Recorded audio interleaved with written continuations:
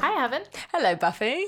So we have just interviewed my father. Was probably the funniest interview that I've ever been able to do. And yeah. the funniest, just... He's a character. He really is. He has always been incredibly supportive of me, of us, of all the things that we do together. I couldn't think of a more supportive dad in that kind of way, to be fair. He didn't really get the concept of not using my name. Must have used it like 30 times. Yeah, I started counting and then I was just like, nah, no point. Just give up. So this episode may have more bleeps than normal. Yeah. But, you know, the intro to my dad is that he is actually the creator of the music for the show. Yes. So we've had actually a lot of people get in contact asking about if specifically the music. Yeah, about the music, asking if we were ever going to release the music, and we might do at some point. Maybe one day, yeah. Maybe one day, but yes, he is a jazz drummer. He is quite eccentric. Yes. Has lived quite the life. And he has some fantastic stories, which you are going to hear now, and So yeah, pretty enjoy. Slightly different episode for us, probably more along the lines of Rosewood. Yes. But, you know. I feel like he should just take over the podcast, if I'm Maybe, honest. Like, we should just give up now. Probably. He basically makes our lives look like really vanilla. Really and straight. vanilla. I feel so bland right now. And coming from you, that means a lot. Yeah. So enjoy. What did he make his stripper name? Schleppadoodle? Schleppadoodle. I don't know. God, I'm not even sure. Unguided Missile, my darling father. Enjoy.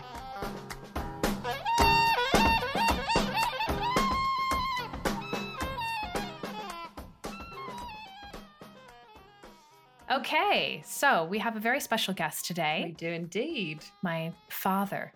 The man who made Your me. wonderful father. Hello. How are you, Pops? Did you actually do a DNA test? Are you sure?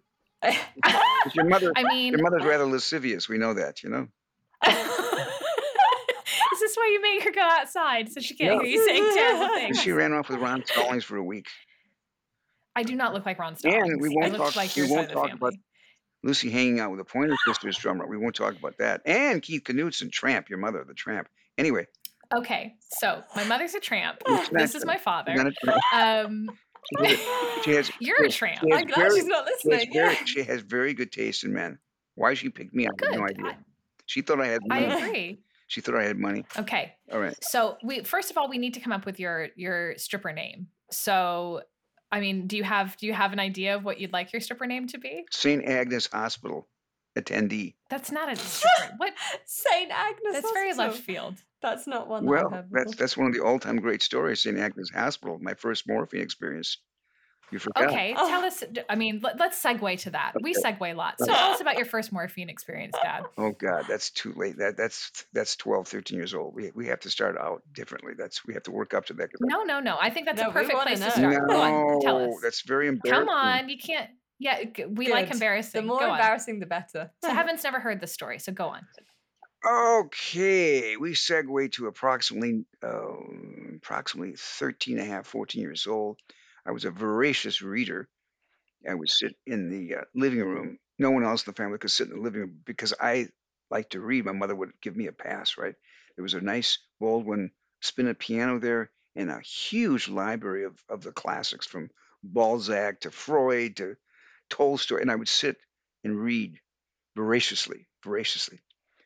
And I remember reading De Quincey, the opium, something De Quincey and Coleridge talking about opium. I go, oh, this shit sounds interesting. Opium, opiates. And Sigmund Freud, cancer of the jaw, cocaine. So I was already dabbling a little bit. I remembered taking an overdose of my mother's aspirin gum. I chewed like 9 packs. That was maybe I was maybe 4 or 5. Okay. But anyway, we segue ahead to the morphine experience. So I had a nasty tonsillectomy. Okay. Oh, and I've had one of those. I remember the doctor saying to my parents, he shouldn't eat for 3 or 4 days because he just might hemorrhage. So can we just give a little background here? This is in Fond du Lac, Wisconsin. You just revealed the whole Michigan. How can you? No. But you're the only Jew in the village. I think that's important for people to know before. No, not the only Jew. Maybe maybe 30 or 40 Jewish families surrounded by Nazis. But anyway, another story. I had to carry a gun. I had to carry a gun to go to my bar mitzvah classes. Another story. Yes, I did. So anyway, so they did the surgery. The doctor said his name is A.J. Devine, Dr. Devine, Catholic man, wonderful man, highly respected. Doctors in these small towns are highly respected. Doctors first, and the judges. All my father's drinking buddies, they're all Catholic, Irish, or Italian. The mob ran the town, but my uncle owned the town. Another story. So anyhow, very quickly, I remember the doctor saying to my parents, make sure he doesn't eats nothing solid for 3 or 4 days because if he hemorrhages, it could be a problem, right? So I remember begging my dad after about the fourth day, bring home. I'm starving. A poor child. I'm starving to death. So he brings he brings home an enormous porterhouse steak. My dad had a small little chain of grocery stores. He brought this huge steak, uh, unkosher steak that he made in the basement for me because my mother was kosher. She used to talk to God. Anyhow, uh, very strange match. But anyway, I ate this steak, and about 3 o'clock in the morning, remember going to the bathroom, and I remember coughing up chunks of, I was hemorrhaging, right? So my mother came in and she gave a gashrai. She screamed. My father took one peek, and he almost passed out. So uh, my mother dispatched my father to start the car, and they gave me a towel. And this is like 20 below zero in Wisconsin, right? So we go to the doctor's office. He meets us there, and he cauterizes my throat, very painful. He puts me back in the chair. He takes a pair of tongs. He takes some tannic acid, and he cauterizes where the wound is opened up. I just remember he had this very elegant three-piece suit with a gold chain on, and I'm spritzing all over his. He's got his knees on my chest, and my parents are outside. My mother, "Hey, my son, my son!" It's very traumatic, very traumatic. I don't know the last time any part of your body was cauterized, but believe me, it's no bargain, right? Once is enough. So anyway, in life is enough. So anyway, remember him calling St. Agnes Hospital. He got one of the head nurses. I'm sending the young Cone boy over, put him in the geriatrics section, give him a private room, and give him an injection of morphine sulfate and atropine because he's rather upset and he's in quite a bit of pain. It's a rather traumatic experience for the young Cone boy. So my ears put, morphine, what the fuck? This would be interesting. What the fuck, morphine? Pharmaceutical, no less. So I arrive my parents drop me off in front, and they're immediately banished by I'm surrounded by very elegant, tall, elderly nuns because there's a St. Agnes heavy Catholic presence in the small town I was from. So I'm immediately ushered in a wheelchair up to my room. I'm giving a very nice shot of morphine sulfate, atropine. This is not bad. This is interesting because as a youngster, I was very inquisitive. Let's put it that way, right? So I'm I'm having wonderful dreams. I'm in consciousness, out of consciousness. All of a sudden, I feel an urge. What is going on here? The groin is very erect penis. What is happening here? And I'm really stoned, right? And I thought, what the fuck? So I somehow crawl out of bed over to the washstand, and I lather up my hand with this big bar. I think it was Felsnapf. They had this huge bar of Felsnapf. Little did I know how strong that shit was. And I crawl back in bed. And when you're 12, 13, 14 years old, you ejaculate, you can hit the ceiling for Christ's sakes, right? Really, there's a lot of power there, a lot of pressure. So anyway, I'm in the bed, and the covers are kind of over my bottom half Area. my area, and I'm all sudsed up, terrific, and I must have been moaning or groaning. It's not bad, right? And with the morphine, it takes longer. When you're 13, 14, you look at a tree and get a hard on, right? It's insane. Anyway, or any orifice possible, erection. So anyhow, Okay. I really was groaning, and I got my member in my hand, right? And just maybe 2 seconds before I ejaculated, I came, right? All of a sudden, I just feel a presence, and I kind of look up, and the room is dark, right? And I see an elderly nun, about 6 feet tall, with a black habit and a huge white cross, with a gorgeous, maybe 16-year-old, 17-year-old, what's it called, a trainee, novice, young. She looked like she's from, None in training. yeah, I mean, we none don't in, know. We're Jews, she, so we have no. none in training. She was gorgeous. She looked like she was either Filipino or whatever. She's looking, and the tall nun, the elder, she's got the flashlight and she's got a ruler, and the other girl pulls up the sheet. What are you doing? And she puts her head like that. Look, and I fucking came over both of them. I spritzed them both. All I can say, and a really good one, like not a 1, but a 1 and a 2 and a 3. Shoe power, right? And all I can say is the contrast between the black habit and the white seminal fluid dripping down the cross. Oh My first very antisocial, anti-Catholic act. And they both ran out the door screaming, shrieking. Well, they're supposed to be married to Jesus. I wonder if she was allowed to continue being a nun. Wait, she's trying to wait. No, Right. this was the head nun. This was Oh, Sister Agnes, right? boy. And so the next day, my doctor came in around about 6 o'clock, 7 o'clock in the morning, doing his rounds, and he already heard about the young Cohn boy. So he's laughing. He's trying to, Mr. Cohn, I understand you had a little visit last night. I said, yeah, I got the Holy Ghost. I spritzed the Holy Ghost. Of course, in Yiddish means I spritzed the Holy Ghost. The Holy Ghost was obviously the nuns, right? I spritzed the Holy Ghost. I'm still loaded on the morphine, right? Howling with laughter. This doctor's laughing, trying to be very Uptight. So they moved me. No, he wasn't uptight at all. He went from when my father's drinking bouts. So that was my first experience with an opiate. But the next day, the young nun, she came back to my room, wanted to give me a massage. Hoo-ha. Oh, I didn't know about this bit. Yes, she wanted to give me a massage. She liked, maybe she liked the cut of my dick. It's the danger. It's very unholy of her. The Moyle did a pretty good job. Who knows? Who knows why or I mean, what? okay. So I'm going to take you back. We're going to come up with your stripper name. I mean, your. Yeah, I'm not sure this. Spritzenheimer. Nun Spritz. Spritzenheimer.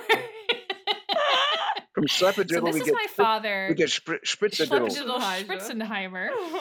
It's good. I like it. Schlappadiddle Spritzenheimer. It's so lovely to have you on the show. So I mean, nobody SS, could open a show like and SS. SS. We could talk about the Nazi jacket I have in the back there. The SS We're not jacket. going to talk about the Nazi jacket.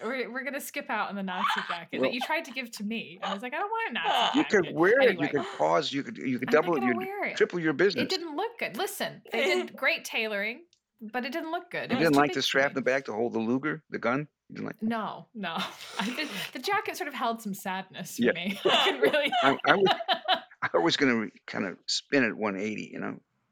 Anyway. Yeah, give it a new life. So, as our listeners, so something that Heaven and I get asked a lot in a club, which is quite a weird question to ask a woman, is what does your father think about you doing this job?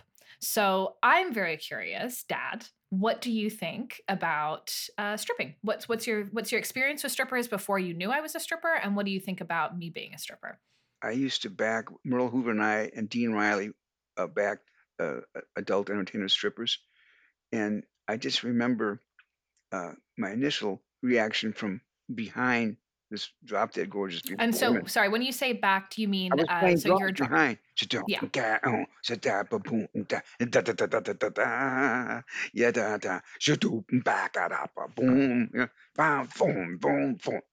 And this woman, she walked in her hands and she did splits naked. And that was the finale, right? I'm looking. This is quite That sounds interesting. That fantastic. sounds so cool. Where was that? Yeah, where was that? This was in North Beach. This was Okay, in San Francisco. San Francisco. Which is a famous area for strip clubs, It right? is. So it's the first actually interaction that I had with strip clubs was when you used to take me to North Beach as a kid, and I would see all the strip clubs. Yeah, around there. Carol Dota. Okay. Yeah, it's very famous. She started the whole situation. But anyway, you're asking my reaction to that and how it affected me in terms of your vocation. I felt bad for the women because the men were such pigs. I felt bad. But the women were happy with The what they men were were doing. fine because these fools. So do you think that maybe you felt more bad just at being a man and being associated with Yeah, I felt, people look that at were these being fucking animals out there throwing $2 dollar. What? That's all you got is $1? You fuck. You know, you wish you could. You wish you could dance Yeah, like come down to my club, tell everyone Jesus that, like Christ. I that. was embarrassed by by some of the men. And so who's Carol Doda? Tell us a little bit about Carol Carol Doda. Doda was a transformative figure in the entire topless scene in California, starting around I'd say 63, 64. Kerouac, Allen Ginsberg, the Beat Generation, Valengetti, all these famous poets, blah, blah, blah. Timothy Leary, LSD. That was a little bit later. But the whole scene in San Francisco, North Beach was still is a tourist area. It's called the Barbary Coast, San Francisco, since 1849. There was adult entertainment and all sorts of interesting clubs and stuff. Finocchio's, which was early female impersonators. My friend Dave Black, a great drummer, worked there for like 15 years. But anyway, Carol Doda was a very attractive woman. She scared the hell out of me once. She came after me once at a club. I got very nervous. She was very, Came at very, you. well, she just kind of, hey, baby. Wait, should I wanted to fuck you? Or? Yes, but it was a little Oh, uncomfortable. Um, you know, I was pursued. It made me a little uncomfortable. But anyway, there's a difference between pursued and pursued. So anyway, Hart McD told a great story about being pinned by TV Mama, who was this 400-pound, wonderful vocalist, stripper in a club. He was he was the club band, and this enormous woman, 400 pounds, cornered him in the corner. He was scared to death. Anyway, And that she sounds was amazing. She was a dancer. She's a stripper as Oh, well. amazing. yeah, So what she would sing and then strip at the same time? yeah, but she was her shtick was she was enormous. She was TV Mama. Look her up. She was enormous, like 400 Okay. pounds. Wow. Anyhow, Carol Doda, to segue back, her motif was she would be on top of the piano, Steinway Baby Grand, with the cover down. The piano would come out of the floor. So right in the corner of Broadway and Columbus, the club was called the Condor, and they had music there 7 nights a week. So Carol Doda was kind of like a magnet. I mean, for tourists would come in, you know, sailors would come in. Oh my God, the Fleet Week, and it was like a jazz scene at the Matador and little clubs, which later in my matriculation in music was playing at these small clubs, playing at blues clubs, playing at small jazz clubs. But Carol Doda started the whole deal, and when we managed a building in San Francisco, 1690 Broadway, This is you and Mom. yeah, 80 units, we had parking available for people who didn't live there. And one of the people who came in to rent a space for his car was Jimmy Vento. Jimmy Vento was a gangster, Italian man, I believe, and he managed like 5 or 6 of these clubs for the Jewish mob. Okay. Okay. And Right. Jimmy Vento, I used to go and hang out with him. He said, "Come on, let's go for a walk." And I would see these gorgeous dancers. I said, "How long do they work here?" He said, "Until they drop." You know, he was a very Until they drop. until they drop. They dance until they drop. Wow. And I kind of, you know, I walk around with this huge man, and he worked for the mob, you know. And one thing with the mob, you don't steal from the mob. So maybe about 5 years later, I'm smiling, but this is pretty sad. He was loaded. He was stopping his girlfriend on top of the piano at like 2 o'clock in the morning, and mysteriously, no one knows how this happened, but someone triggered the piano lift, and he was crushed with his girlfriend underneath him. She lived, but he didn't. You know, he's asphyxiated. He wasn't crazy. He was asphyxiated. Oh. Look it up. Do you think it was a hit? Of course, it was a hit. Of course, look, the piano goes off by itself. That's a horrible way to. Oh, and a Yes, good way it to was go. So I your, had no I idea. mean, yeah. Yeah. I'd say, look at Anyway. it. So, but your experience with strip clubs was mostly It was kind positive. of. It was positive. Yeah, it was positive. Yeah. So In what way? Like, what else? well, what other experiences did you have with strip clubs? the women obviously were very bright, and they were paid well, and they were good at what they did. They were good at what they did, and they were. I didn't see any consuming of drugs. I saw nothing. This again was what 1969, 68, 69. I didn't see any consumption of. And in those drugs. days, do you know, like, did the women work mostly off of tips, or did they do private dances, or was it just like No, stage shows where people would just tip them on It stage? was just tips on the stage. There was no back room that I saw. at that And time. do you know if they got paid by the club to be there in those days, I or don't it know was just that you?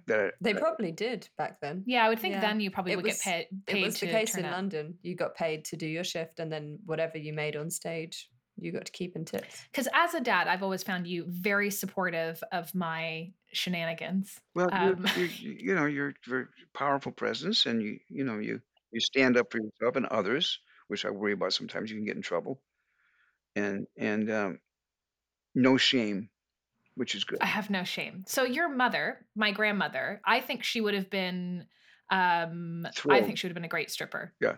Oh, she would have been thrilled if she saw you perform. Oh, my granddaughter. Probably. Yeah. So do you think that I have always been independently minded? How long at what age did you work out that I was independently minded? When I had to throw you out of the car, a moving car, when you were 14 years old, you gave me shit about something, and I threw you out of the car, moving car. Did you? Yes.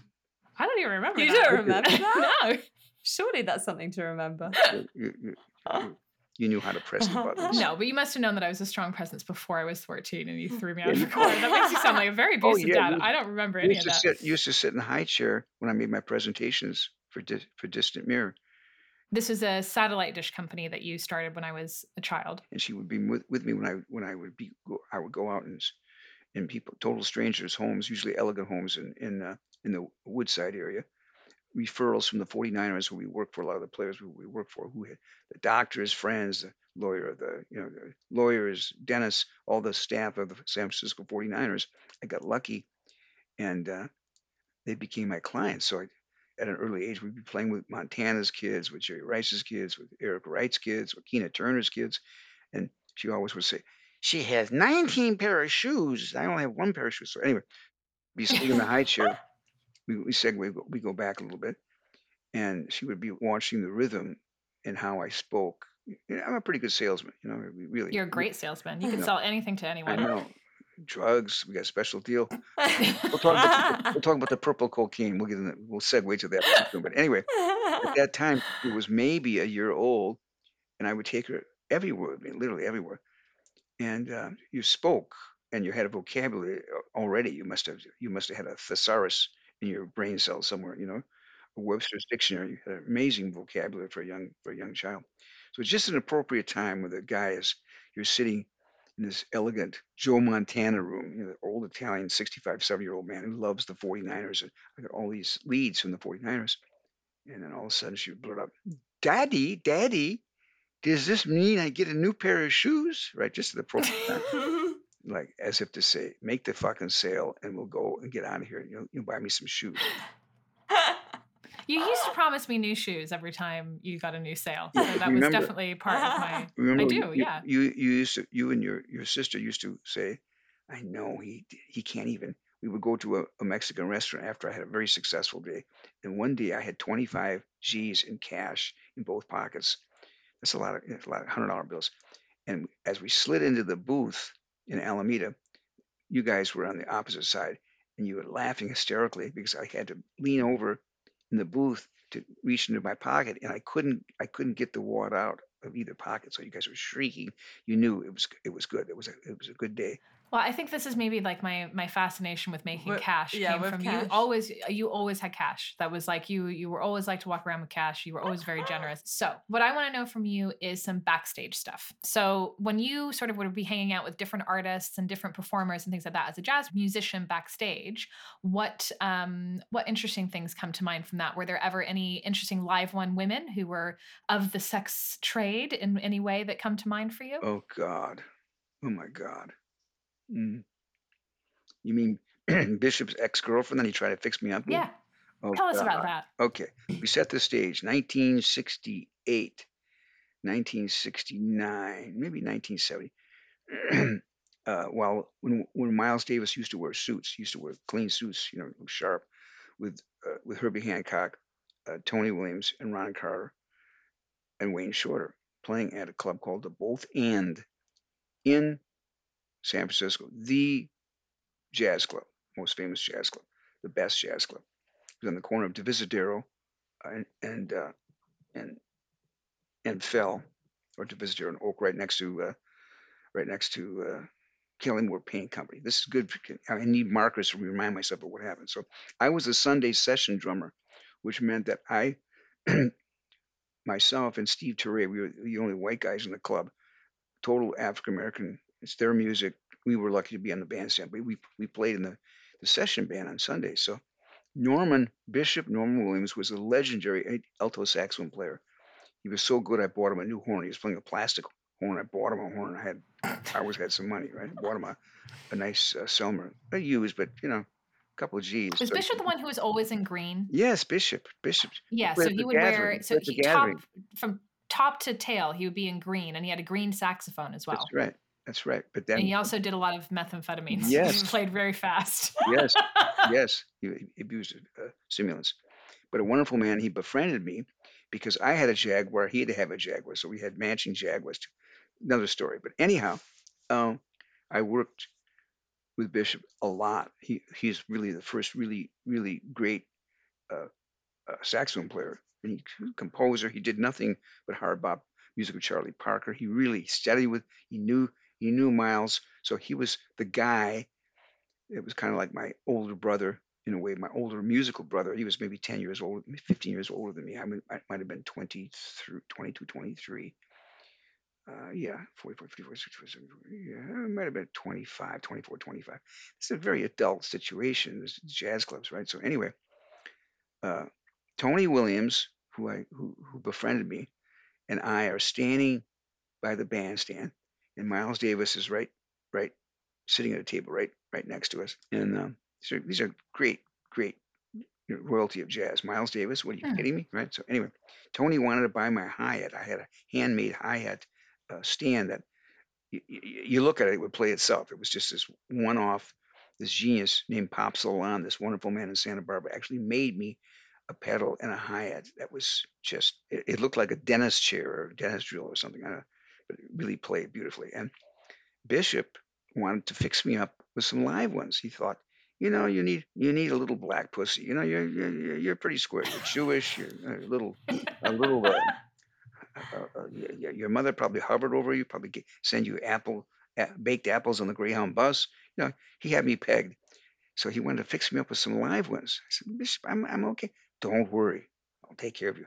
I got one of my girlfriends got a whole pocket full of money and a whole pocket full of cocaine. He said, cocaine. That's all I had to hear about more because I did dabble quite a bit. So anyhow, That's one way of putting it. the club is fucking packed. Miles Davis, are you kidding me? And all of a sudden, the door opens, and here comes this gorgeous. She looked like a combination of Eartha Kitt and Lena Horne. And who's the other one? The Supremes, Dinah Ross. She was gorgeous.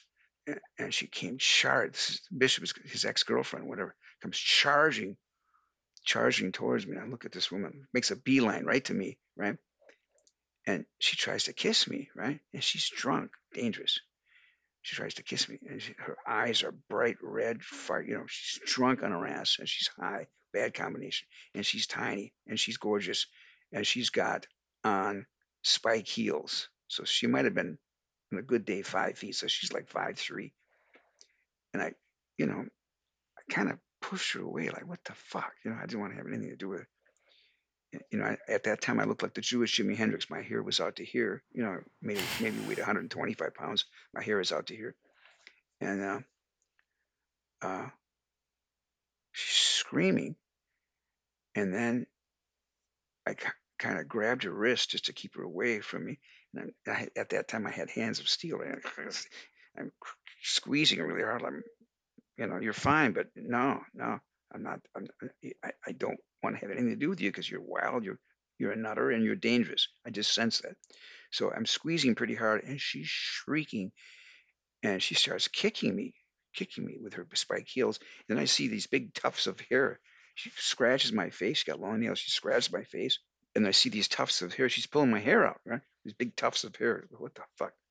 So at that moment, Bishop comes behind her, and he puts her in what's called a full Nelson, which is like a wrestling thing where you get behind a person.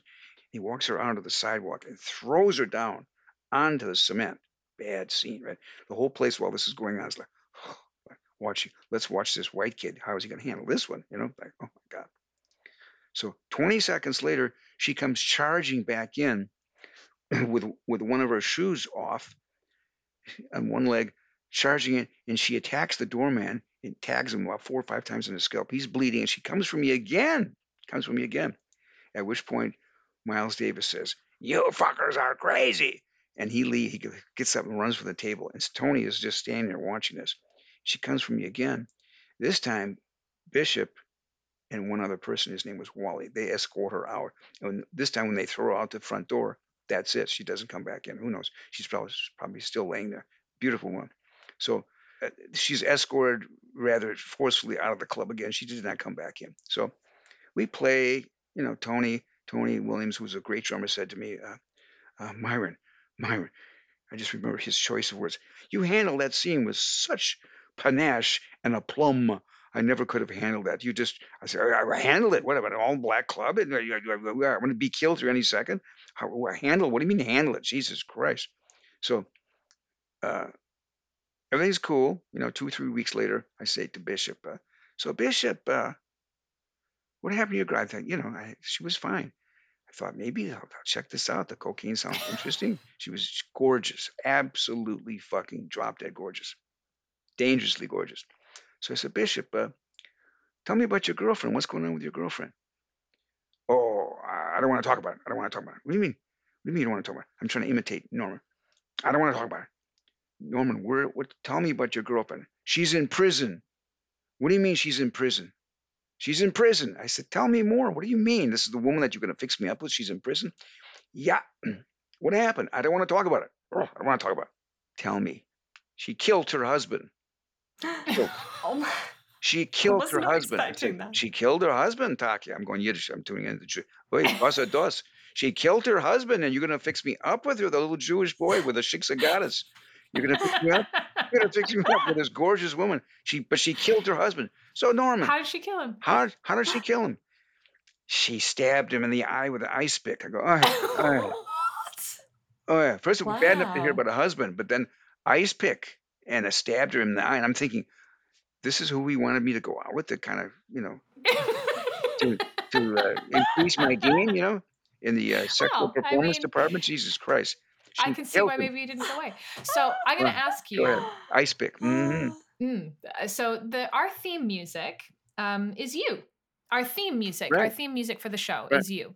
And so tell us a little bit about that. What were you doing? How old were you when you created that? What year was that? Okay, the great Hart McNee, we used to call him the Mighty Flea. He was incredibly gifted. I met him in Madison, Wisconsin around 1963 when I started playing there. There was a session with Ben Sidran, big name Ben, big name Tracy Nelson, all the hangers on would be there.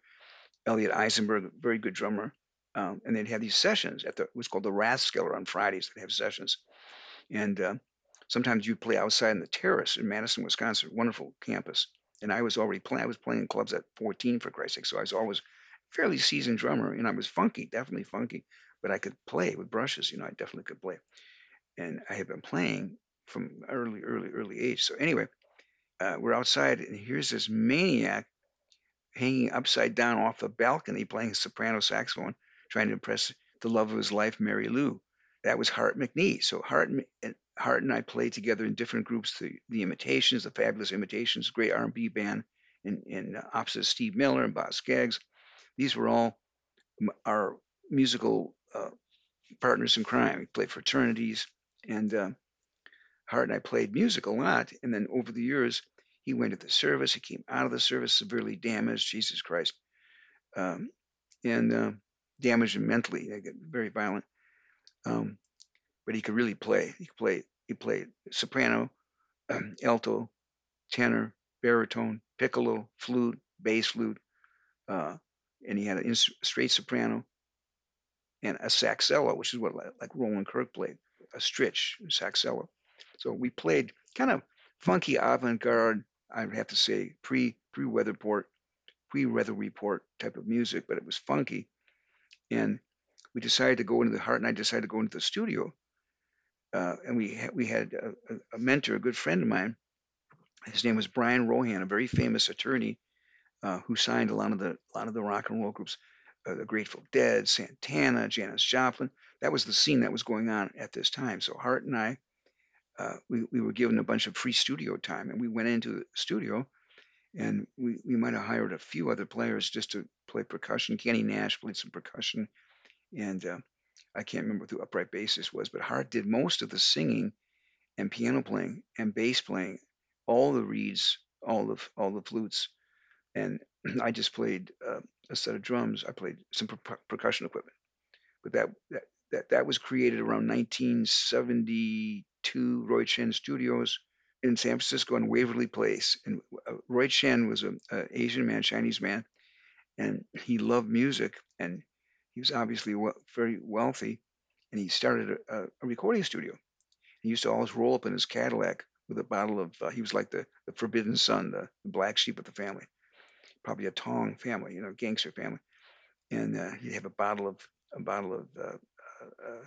Cutty Sark that he'd be swigging off, and he liked us to hang with musicians and listen to music. But we created that, and it lied dormant for years. And then I always had a copy somewhere. It's pretty good. I mean, It's wonderful. we had no commercial success, obviously, but it was just a duo, just the two of us, and that was the kind of the beginning of my understanding of how a, a creative person such as Hart was much more creative than me, could layer the music. You lay down a rhythm track, and then you put stuff on top, and you schlep the vocalists in to the overdub, blah blah blah. It's a whole different ballgame. We did everything live.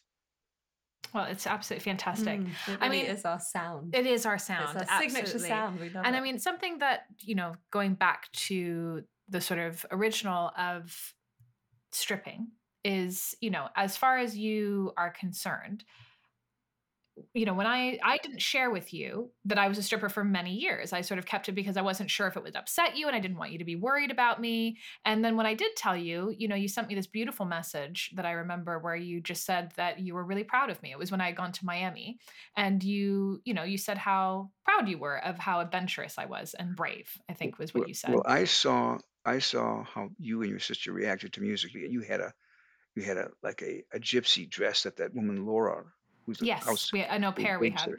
Her name was Laura. She made for you. She's a good seamstress, and you would wear that dress, and you would just twirl to the nth degree on the porch in the back with your little rabbit. You had a little rabbit name. I forget what it was. Snowball. Snowball disappeared. Little bits were found a couple days Yeah, later, but I think Snowball got disappeared. eaten by a raccoon. But I saw how you reacted to the music, to the groove. So the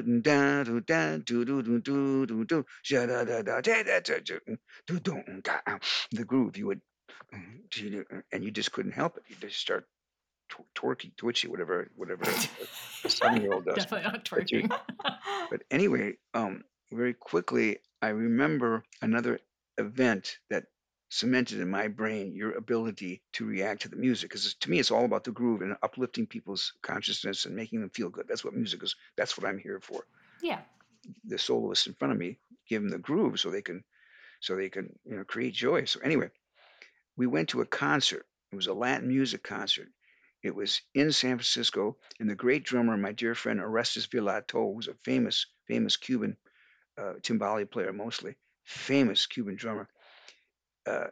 They were on the bandstand, and they were playing, and it may have been 500, 600, 700 people there, and we were up in the balcony, and her saying, "Fuck, I'm gonna go dance," and she just took off and got up on the stage and started fucking dancing. I just remember Ori looking at her like, "This is Myron's daughter," because they used to see as children. I would take them to the gigs, right?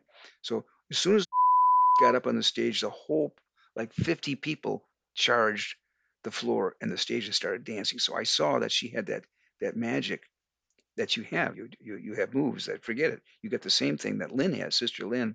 It's And your mother. genetic. And my mother was, she would talk to God. She would start shaking. She was like. She also had like 6 husbands and would, She was a supper of the stuff. Hey, such passion on the Mobile Hill floor, on the mobile home floor.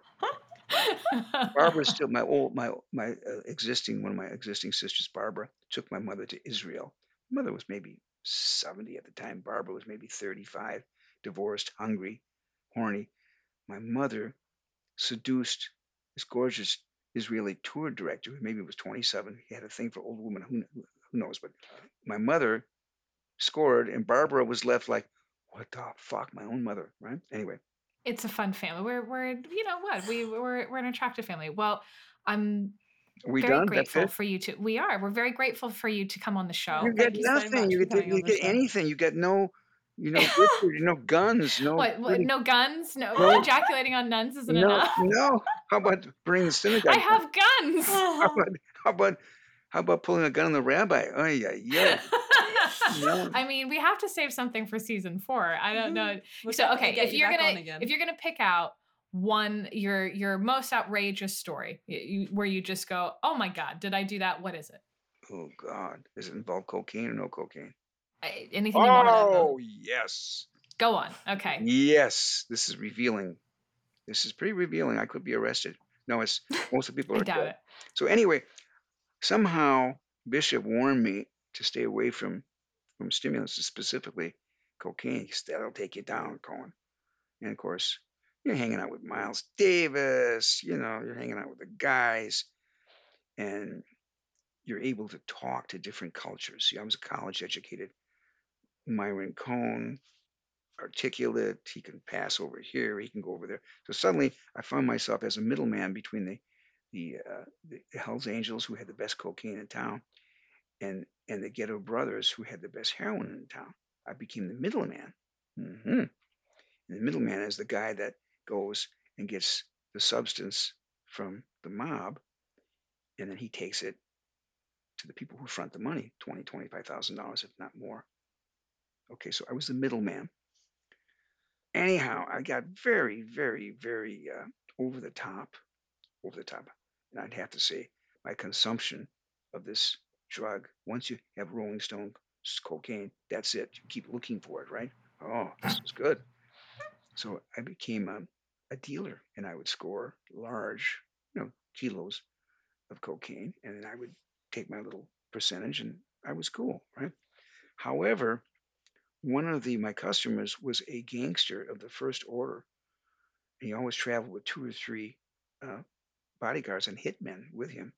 And at the time, I was living at 439 Cole Street in San Francisco, and all my roommates moved out, other than Hart McNee. He stayed because there was always a lot of drugs around, and lascivious women would come through. Another story. So anyway, Hart and I were living in this beautiful Victorian at 439 Cole Street, and the landlord liked me because I collected the rent. Everything was cool, right? So, but downstairs, I rented to these guys who operate what's called a chop shop, and they would steal motorcycles. In this case, the police department's motorcycles, and they chop them up, Porsches. So we're doing illegal activity. So just I'm setting you the stage here a little bit. So I'm upstairs, and one of my customers was supposed to be there 9 o'clock the night before to pick up his maybe a quarter. It was a quarter pound of coke, really good cocaine. And I warned him, you better be here on time because I have no control over what will happen. I'm a good time Charlie. So to make a long story short, between Hart and I and a lot of the roommates that were there, we went through all the cocaine, and it was just a teeny little bit left in a bowl, right? Just both of us fucked up. And here comes the guy who had given me a gun maybe a month, 2 months before, because I was doing deals for him, and I had that. Thought, you should have a gun with you. So it was a chrome-plated Smith & Wesson Detective Special. I remember that, 38, small, could fit in my boot. Anyhow, so he came back, and Hart's sitting on the floor, shaking, right? His legs out in front of him. He's paralyzed. He can't move out of fear. Plus, he's so high that he couldn't move. And the guy came in, and he said, Myron, where's my Coke? And I said, that's what's left. I warned you, Boychik, I warned you. So he said, where's my gun? So I grab the gun and I unload it, and I wipe the prints off, and I hand him the gun. He loads it, loads the gun up, and he looks at one of his lieutenants, his hitman, and the guy grabs a pillow off my bed, and he's gonna fucking kill me right then and there. He's got the pillow on my stomach. He's got the gun. The guy said, Myron, I warned you. I warned you not to burn me. I warned you. And this cocaine was gonna put my family on Easy Street because I'm going to prison in 2 weeks. I got to go. I got to go to prison. So this is where I'm heading with this.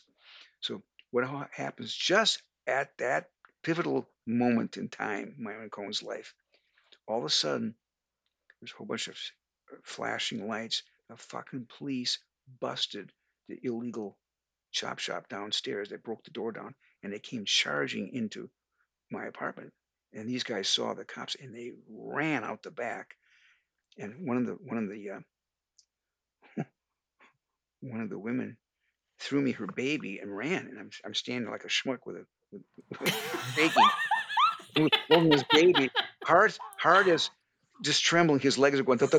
He can't move. He's just shaking. He's frozen. And the lead cop comes in. He said, "You're Cohen, right, Inspector? You're Mr. Shellcross. Mr. Shellcross said you're okay." And he charged after these guys in the back. So, they busted everyone, took the tools, everything. Big scene. So 20 years later, the soccer queen, and the loudest person on the team, the parent, was. So just to say, my sister is the soccer queen at this point. She was soccer queen. Debbie Musante. Debbie Musante was the daughter of Inspector Musante, who I met in the bust 20 years before, 30 years and before. This is a mother of one of the girls that she played on the soccer team with. I was pretty lucky. So what happened is maybe 4 years later, I took her to Fillmore West on our date. And so my mother and you. We would hang out in the back, listen, and all of a sudden it was like there were guards there, but all of a sudden the guards kind of like, "Mayweather, here's the guy that I had burned 4 years ago." He comes charging up to me, and kind of looked at like, "Oh my God, this guy's bad." He, 6'4", maybe 250 pounds. He said, "Myron, you're such a lucky man. Do you remember me?" I said, "How could I forget? Of course I remember you." He said, "I found God in prison, so I'm going to give you a pass. But you were that close to being dead. Do you realize how close you were?" I said, "Yeah, I was pretty close. I was also pretty high too." He said, "Yeah." I am so happy that you did not get shot in the stomach for a quarter pound of cocaine. You wouldn't be here. Otherwise, I wouldn't be here and couldn't be the stripper that I wanted to be. But more good stories for you. More good stories. We'll have to do in season 4. We'll have you on next season. We just once is enough. All right. Well, I love you, Dad. Thank you for being supportive of my insane life, because it could never match your beautifully insane life. And we'll talk about Rahsaan Roland Kirk next time. Another time. And Elton Jones and the great Billy Higgins, who loved you dearly. Indeed. All right. I love you very much, Pops. Take care. Bye.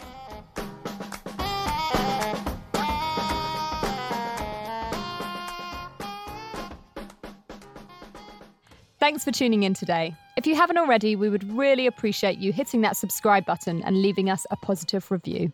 All show notes and social media links can be found on our website, www.strippersintheattic.com. This episode was brought to you by House of Vixens, produced by Stephen Armstrong, editing and post-production by Adam Grigg, original music by Myron Cohen and Hart McNee. Thanks again for listening, everyone. I'm Buffy. And I'm Heaven. And together we are Strippers in the Attic.